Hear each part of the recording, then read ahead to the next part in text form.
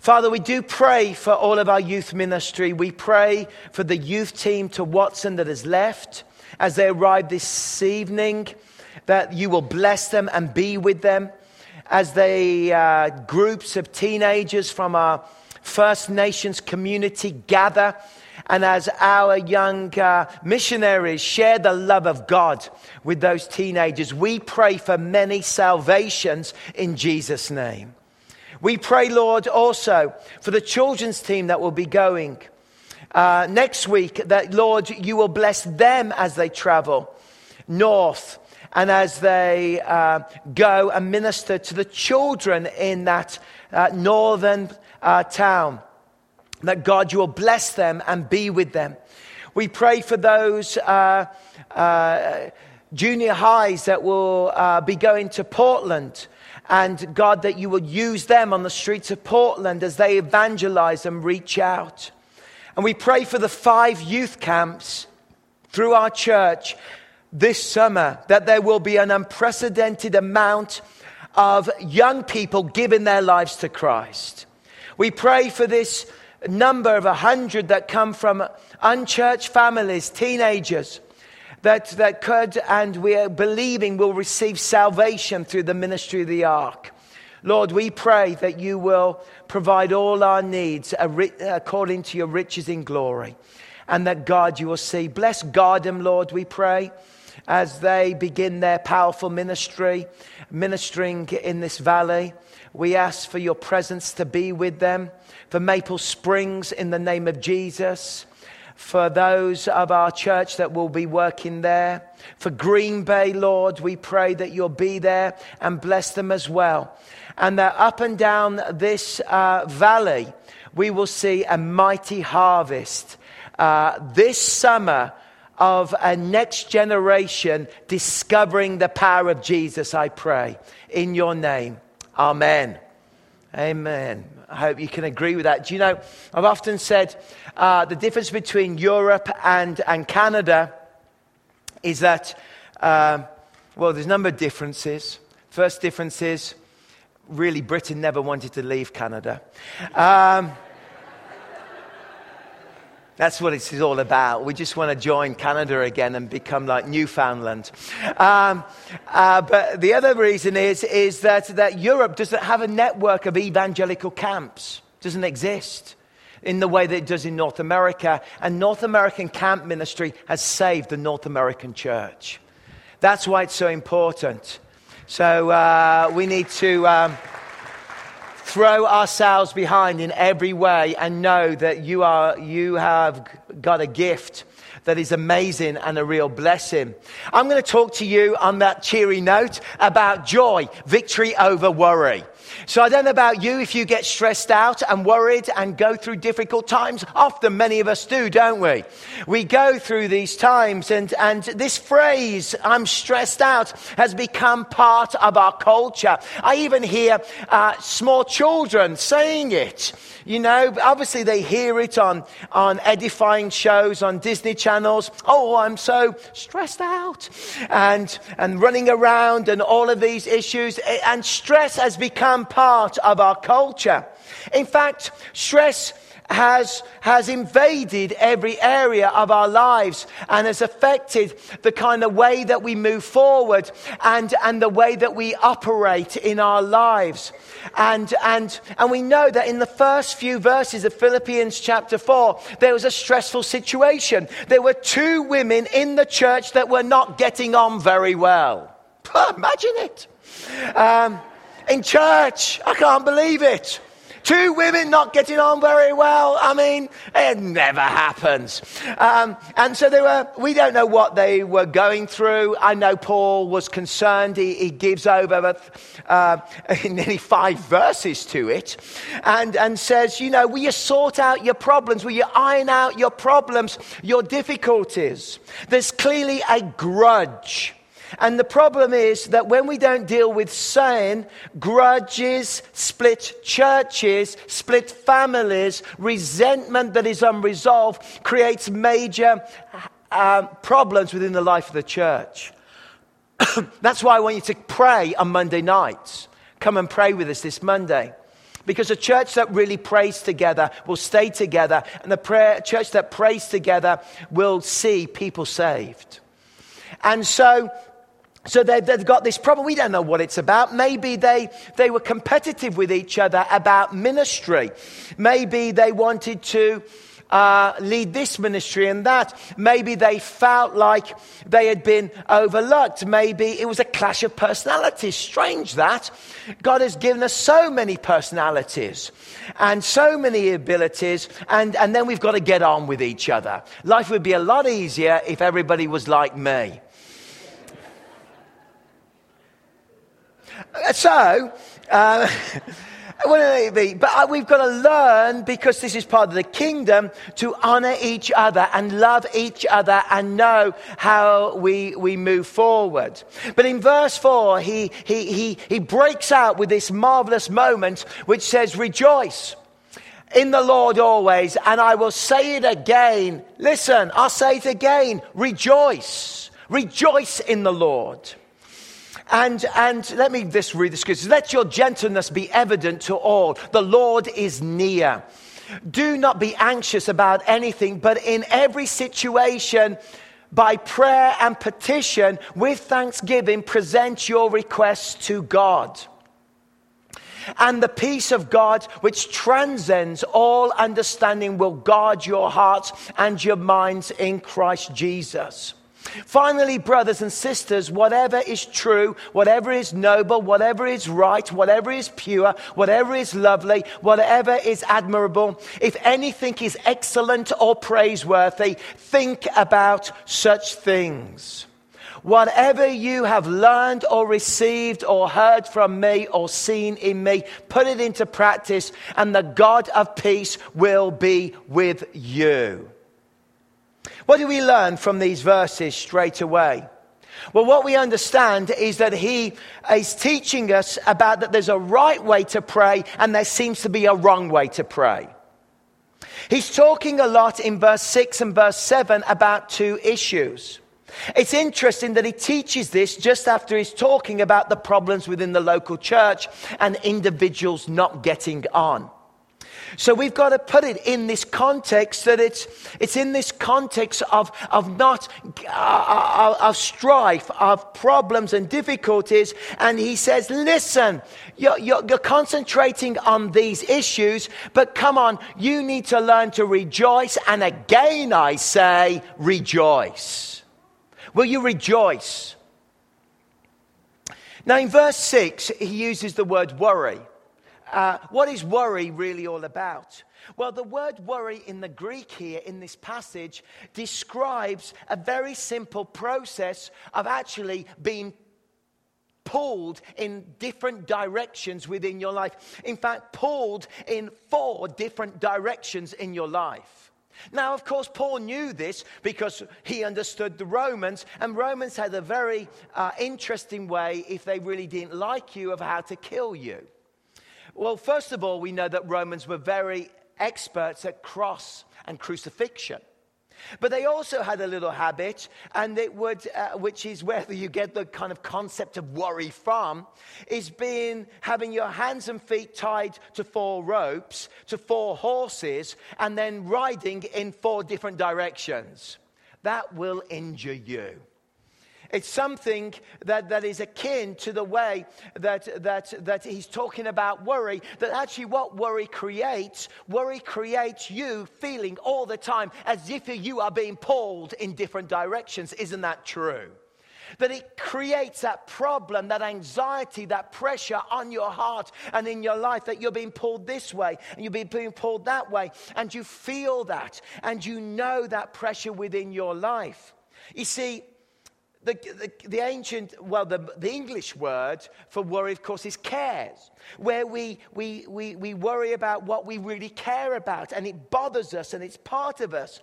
And the Anglo-Saxon word that comes from that is actually being strangled, asphyxiated by stress and worry.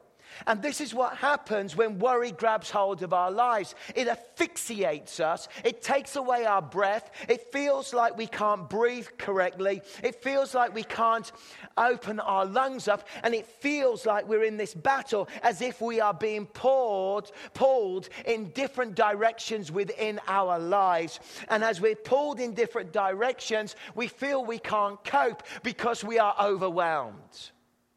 Worry is the problem. That you take on a worry, you think about it, you battle with it, it's there in your life, and it's present. Now, the one thing I want to tell you about worry is that worry will always steal your joy.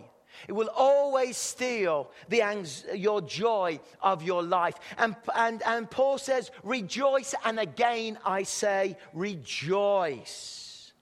Because worry steals a peace of mind. Worry steals calm emotions. Worry steals our heart and pollutes our heart and affects our lives if we find ourselves in worry and we find ourselves... Now, let me just say a couple of things. Well, first of all, I think we all, in different ways, worry. We experience levels of stress. But we have to be very disciplined in the practice of how to deal with this. And I'll be teaching that in a moment. But secondly, what we understand is that for some individuals, and I'm talking generally about worry and anxiety in life, but there are some individuals, even in our congregation, as your shepherd, I acknowledge this, that it's not just worry or anxiety. For some individuals, it goes on to becoming a kind of an illness, a disorder, an obsession. We talk about terms like mental health issues and anxiety disorders. And you may be sat there and you may feel those pressures of ill health within your own mental welfare. I want to encourage you that the journey that you're on towards health and healing, we love you, we want to support you. And by anything that I say to you, I don't want you in your battle medically to feel condemned or frustrated. I want you to feel loved by God. And even in your illness, you are loved and cared for by God's heart and Father's heart. And He looks at you and He loves you. And sometimes we forget that there are a percentage of our congregations, and being Willow Park Church with different congregations, that do struggle medically with areas of anxiety. But I'm focusing on you and I who perhaps do not struggle with that illness or battle and just life. I want to tell you something. When we apply biblical principles to our life and we apply these principles within our life, worry need not rob us of the joy of our salvation. And what I want to tell you very clearly today is that when you put your trust in Jesus and you actually trust Him, I'll tell you what, many areas of your life, you can be free from the scourge and the anxiety of worry in your life. You can be, because that's what Jesus promises. That's what He promised to do in lives. He promised to free us. He promised to bring us hope. He promised to come to us and minister to us and to help us with this battle. The gospel promises us that there can be a joy that is deep within our lives. But some of us have been mugged. I don't know if you've ever been mugged. I have. I landed in the city of Nairobi, beautiful city. I love Kenya. But first time ever in Kenya. And my friend and I, he's a dentist. I don't know why I told you that, but I thought you might like to know. And we went off for an evening walk. We're staying in the Ambassador Hotel. Sounds a lot better than it really was. And we walked down the streets and we went for a nice evening walk through the streets of Nairobi to breathe in the atmosphere. We took a few wrong turns, and after a while we realized that there were a group of young youths following us rather intensely. And as we came to a crossroad, they started to basically mug us, gather around us, started pushing us. We had sunglasses. By the way, never do that. Watches. We had things in our pockets. You know how tourists are. We carry things, our bum bags, or fanny packs, as they say in North America. And they were grabbing them, and their glasses were being pulled off, and we're like, whoa, where's it? And the hands were coming from everywhere, and we were looking around, and we were trying to walk away, and they were following us, and they were stealing us, and saying, get away, get away. And they were grabbing us, and so we did what any Englishman should do in that situation.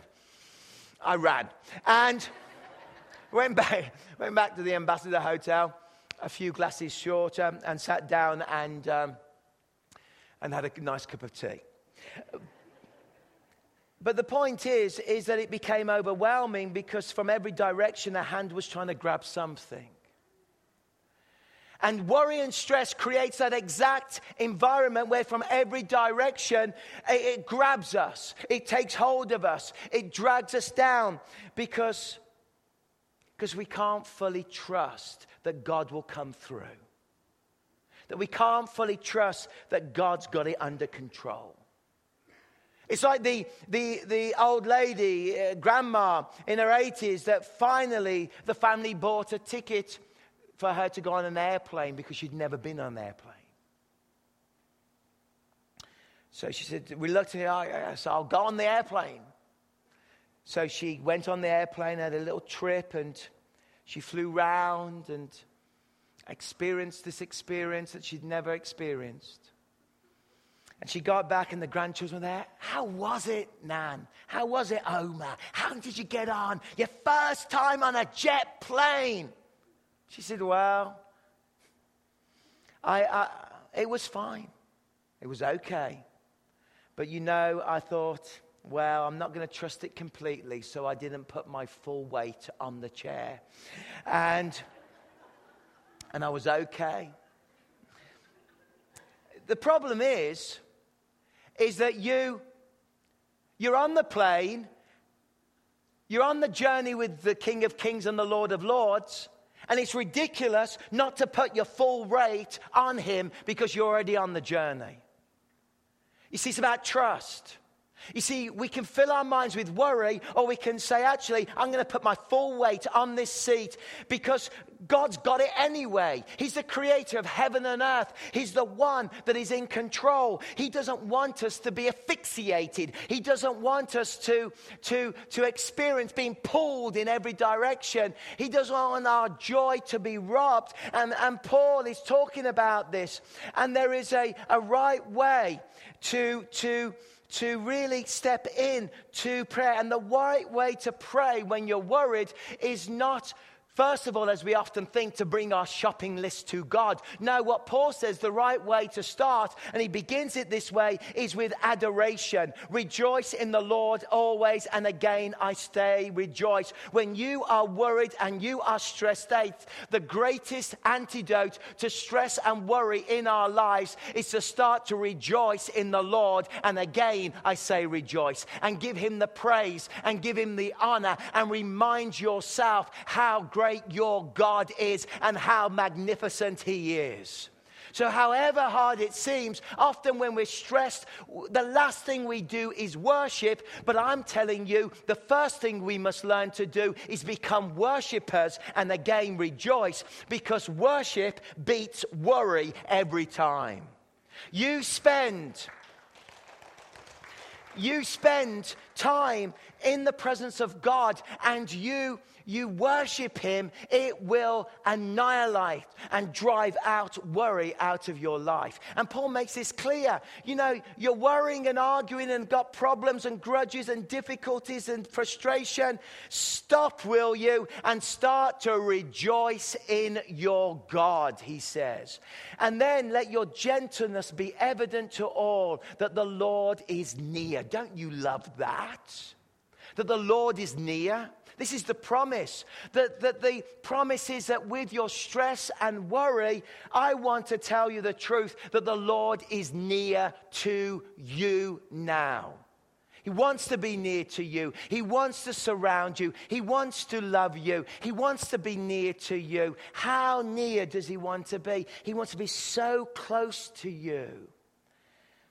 And sometimes we've got to remind ourselves that God has it under control. Do not be anxious about anything, but in every situation, by prayer and petition, with thanksgiving, present your requests to God. So where do we really start in this journey? Well, whenever we find ourselves worrying, our first act ought to be to get alone with God and to worship Him. That's the first action.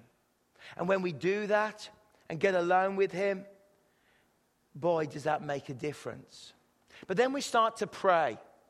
And out of adoring worship, we must see the greatness and majesty of God. We must realize that He is big enough to solve all of our problems. You see, what worship does and what adoration does, it takes the focus off you and it puts the focus on the King of Kings and the Lord of Lords.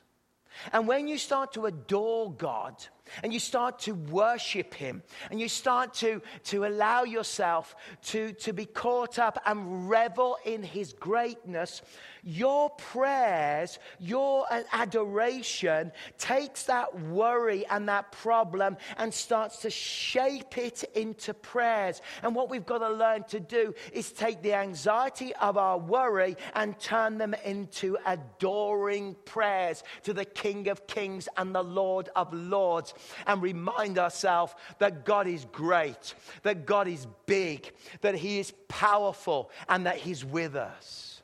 See, that's the first place we start, with worship and with adoration in our lives. And as we start to focus on Him and His vastness, as we allow scriptures to inform our lives, He's there. The second thing is with prayers and petitions. You see, he makes the point about earnest prayer. The second is supplication, an earnest sharing of our needs and problems. There is no place for half-hearted, insincere prayers. You've got a problem. I want to encourage you to be earnest in your prayer life, to be earnest in asking God. What do I mean by earnest? I mean be passionate, be committed, write those lists, give them to God, keep bringing to God. What does Matthew chapter 7 and verse 7 say? It says, ask and you receive, seek and you will find, knock and the door will be opened unto you. For anyone that seeks will find. If you ask, you will find. You say, but I feel bad about asking about these things. No, the very nature of our salvation is relationship, and our Father cares about our problems. Often we talk about half-hearted prayer. We are passive in prayer. But if you read the whole of the Bible, as many of you have done, you will notice that the great prayers in Scripture and the great cries of the Psalms are not weak, are not half-hearted, are not shy. The great prayers of Scripture are earnest. And God loves passionate, earnest, praying people. I know it works against our culture. I know it feels a little strange because we are conservative. We often feel like we can't do this. We can't bring our needs to God. We feel like maybe constricted, because our culture and our background and our churchmanship. But let me tell you, when you look at the scriptures and look at God's kingdom, God calls us to be a people who pray with earnest. That's why he tells the stories of a woman knocking on an unrighteous judge's door, banging on the door, getting him out of bed, asking for things. And Jesus says, if you can even get an unrighteous leader out of bed to get your petition, how much more does your Father in heaven want you to keep banging on the door? Keep praying, keep asking, be relentless, keep coming to the Lord. Earnest prayer is scriptural prayer. It's about what we should do. And so when we're earnest, we can ask and seek. And the third area of prayer is giving thanks. After adoration, supplication, earnest prayer comes appreciation, giving thanks to God. How many of us love to hear the words thank you when we've done something? Your Father in heaven wants to hear the words thank you. He loves our thanks. He loves the thankfulness that comes in through our lips. And yet we have been given so much and we can fail to be thankful. We want that with our children, don't we? We like them to say thank you. I do. You know, I do something for them. I like them to say thank you. And when they go, Dad, thank you. You're fantastic. You're amazing. Dad, you're the best dad in the world. Thank you, thank you, thank you. That's how my 17-year-olds talk to me all the time. Thank you. God, I love you. Yes, yes, yes, yes, yes. As they're texting, heart, heart, heart, heart. You know, I'm not quite experiencing that at the moment in every area. But you know, when Father's Day comes around, you know, all our dads are, what are we waiting for? A thank you, maybe, or an appreciation. Do you know, I've been saved from hell. I've been saved from myself. I've been saved from the punishment of sin. I have got so much to be thankful about. That every morning I get up and I know that I was lost and condemned and in darkness. And this morning, the King of Kings and the Lord of Lords has rescued my soul and given me the gift of eternal life. I've got something to be thankful about. And so in our prayers, we need to be thankful. I'm reminded of Luke's Gospel. And in Luke's Gospel, chapter 17, and verse 11, it tells an amazing story. There were 10 lepers in the distance. And the reason they're in the distance is because they can't come close to people. And in Jewish ancient culture, they were kind of condemned to their regions and condemned to wander the hills. They shouldn't get close to people. And they called out to Jesus, Jesus, Jesus, help us. And he's, you know, purify us, touch us. What did Jesus do? They called out for healing and for freedom and for their lives back and for hope. And Jesus gave them the gift of healing. But he said to them, go to the priest. Now, why would he say that? To show how great Jesus is? No, you go to the priest because you get your license back to come back into society. And he looks at you and he goes, you are now clean, come back. You can go back with your family. You can see your relatives. Jesus gave them back their life and gave them a second chance. And how many people came back to say thank you? One leper. And Jesus looks at him, surprised. Weren't there 10 of you? And only one has come back. You see, they were at a distance, and even after the greatest miracle, they allowed themselves not to be thankful and kept themselves at a distance. That is not the way that believers should be. Because of what Christ has done, he's freed us not of a leprosy of the soul. He's freed us and given us salvation. He's freed us and given us a second chance. He's sent us back into society whole and healed and freed with a confidence that is from heaven itself. And yet, very often in Christian culture, the last thing we do is give God thanks.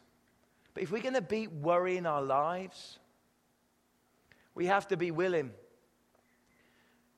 to give thanks. The little things. We are prone to pray about the big things in life and forget to pray about the so-called little things until they grow and become the big things. You see, what this scripture teaches us is that your little things count to God. You say, well, should I pray about little things? We pray about little things in our home. Our kids are always losing things. And after about an hour of searching, Michelle will go, all right, then, you know what we need to do? And they go, yes. We need to pray about this, don't we? Yes. Because we have a really good father that likes to sometimes whisper and tells us where things are. And one of my daughters went, I suppose so. Oh, suppose so. So we prayed, and within 2 minutes we'd found it.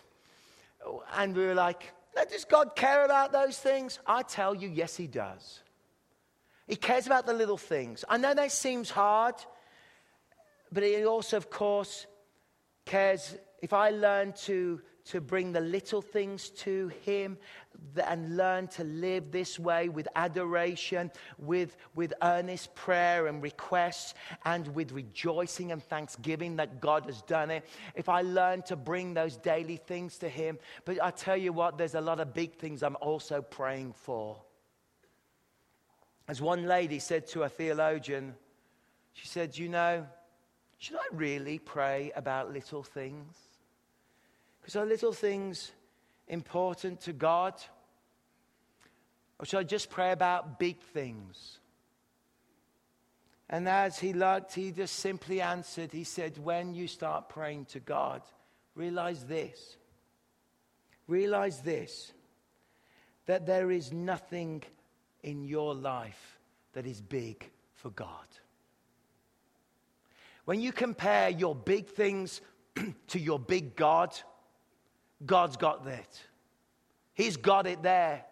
He has it under control. I know that it seems difficult to even say that, but when we compare God's vastness and God's greatness, when we look at the universe and we look at all around us, I want to encourage you that those big things in your life are not too big for a God that came and sent his son to die on the cross to rescue you. Those big things, God can look at them because compared to God, those big things, there's neither big or little with God. He just loves you. He is present with you. He is glorious. He is all powerful.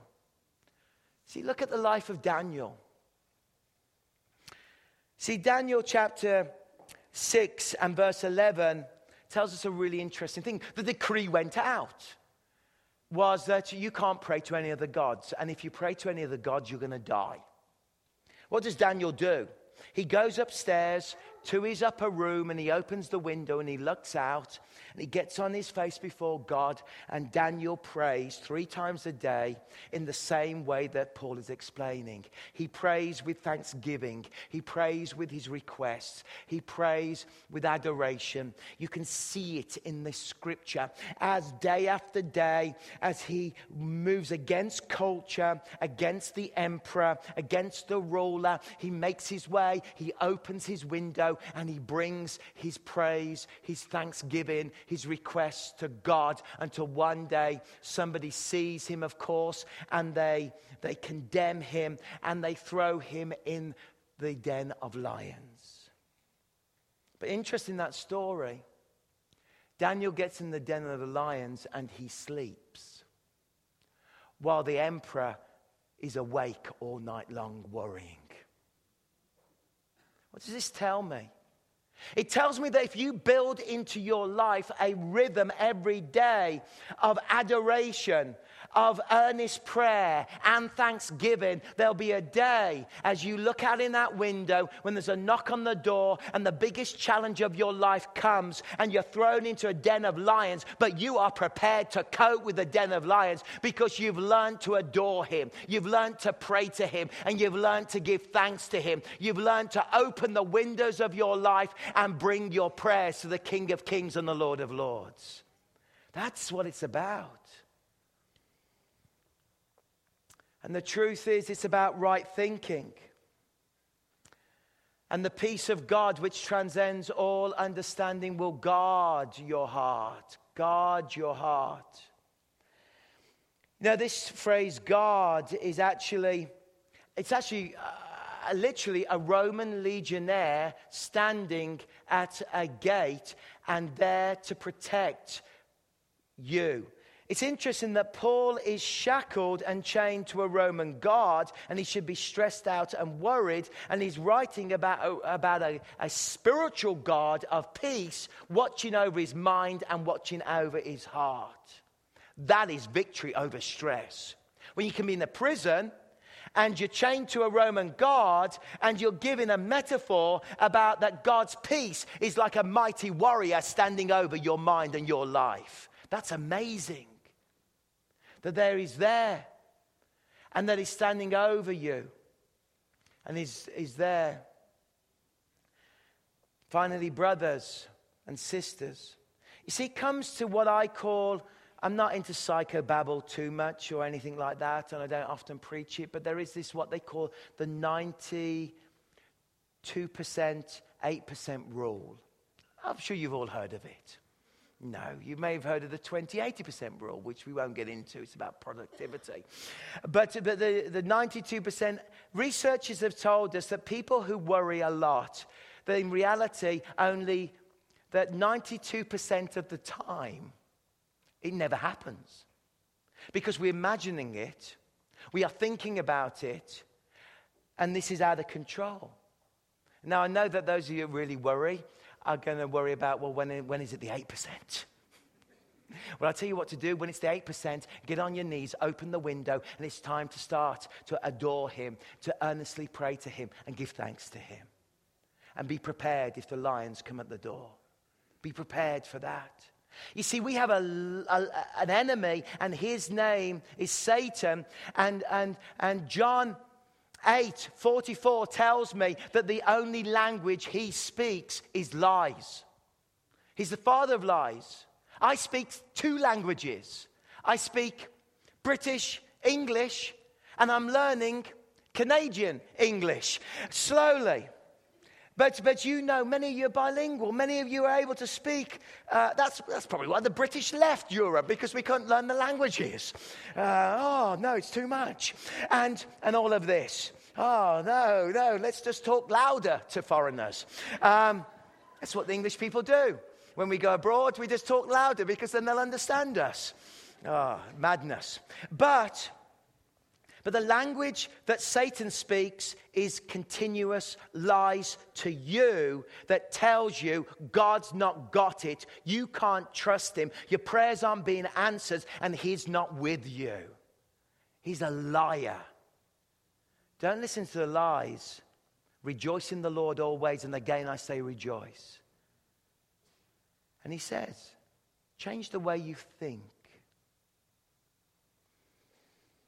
It's a great revelation to work out that you're not in control of that you are in control of your mind. You see, He says this. It's beautiful. Whatever is true, whatever is noble, whatever is right, learn to think about those things and not the negative things.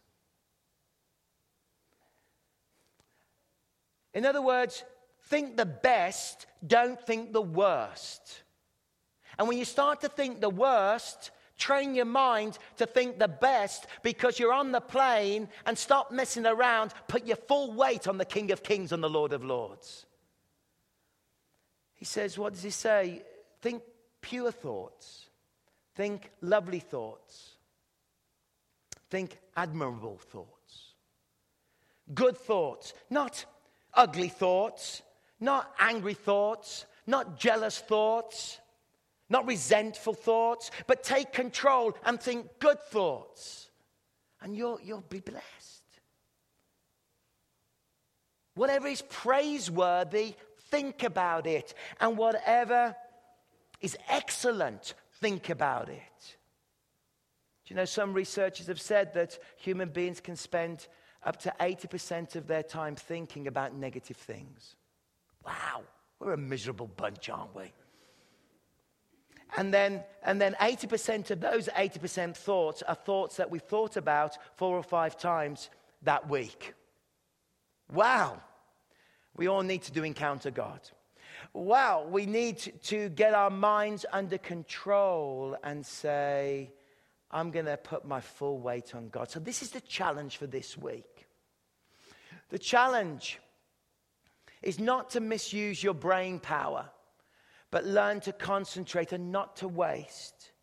But the challenge for this week is, if it is only for 15 minutes a day, Spend 5 minutes waking up in the morning.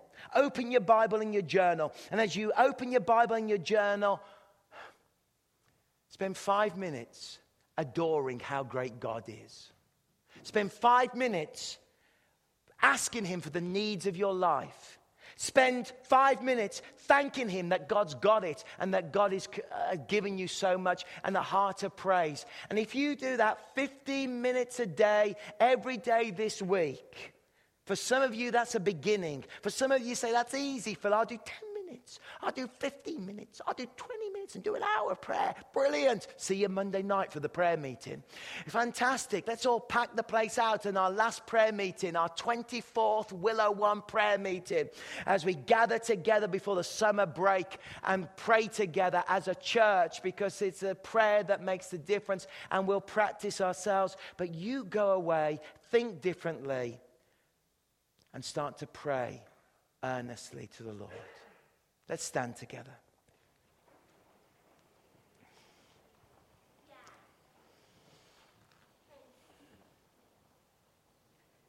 Just for a moment as we stand, let's close our eyes. And why don't you give your worries, your anxieties to the Lord? Why don't you make a decision this week to do something different, because what you're doing at the moment may not be working, so you might as well try something completely different. Why don't you decide this week to do your quiet time, but to do it as Paul taught us, adoring the vastness of God, earnestly asking for those little things, those big things, but to God there's neither little or big. He's just involved in your life. And to come and to give thanksgiving. Lord, I pray that as a praying church and a praying people, we will learn to give our anxieties and our worries to the King of Kings. That God has it. I pray for some of us that need freeing from anxieties and worries. I pray that you will come and help us. Some of us, Lord, are facing the biggest problems in our families. Vast. But Lord, I thank you that even in the lion's den, you promise us peace. Please help us, Lord. Help those families with people who are sick at home. Help those that are gathering and struggling. Fill them with your love and your presence. And come now, Lord, and minister to us, I pray.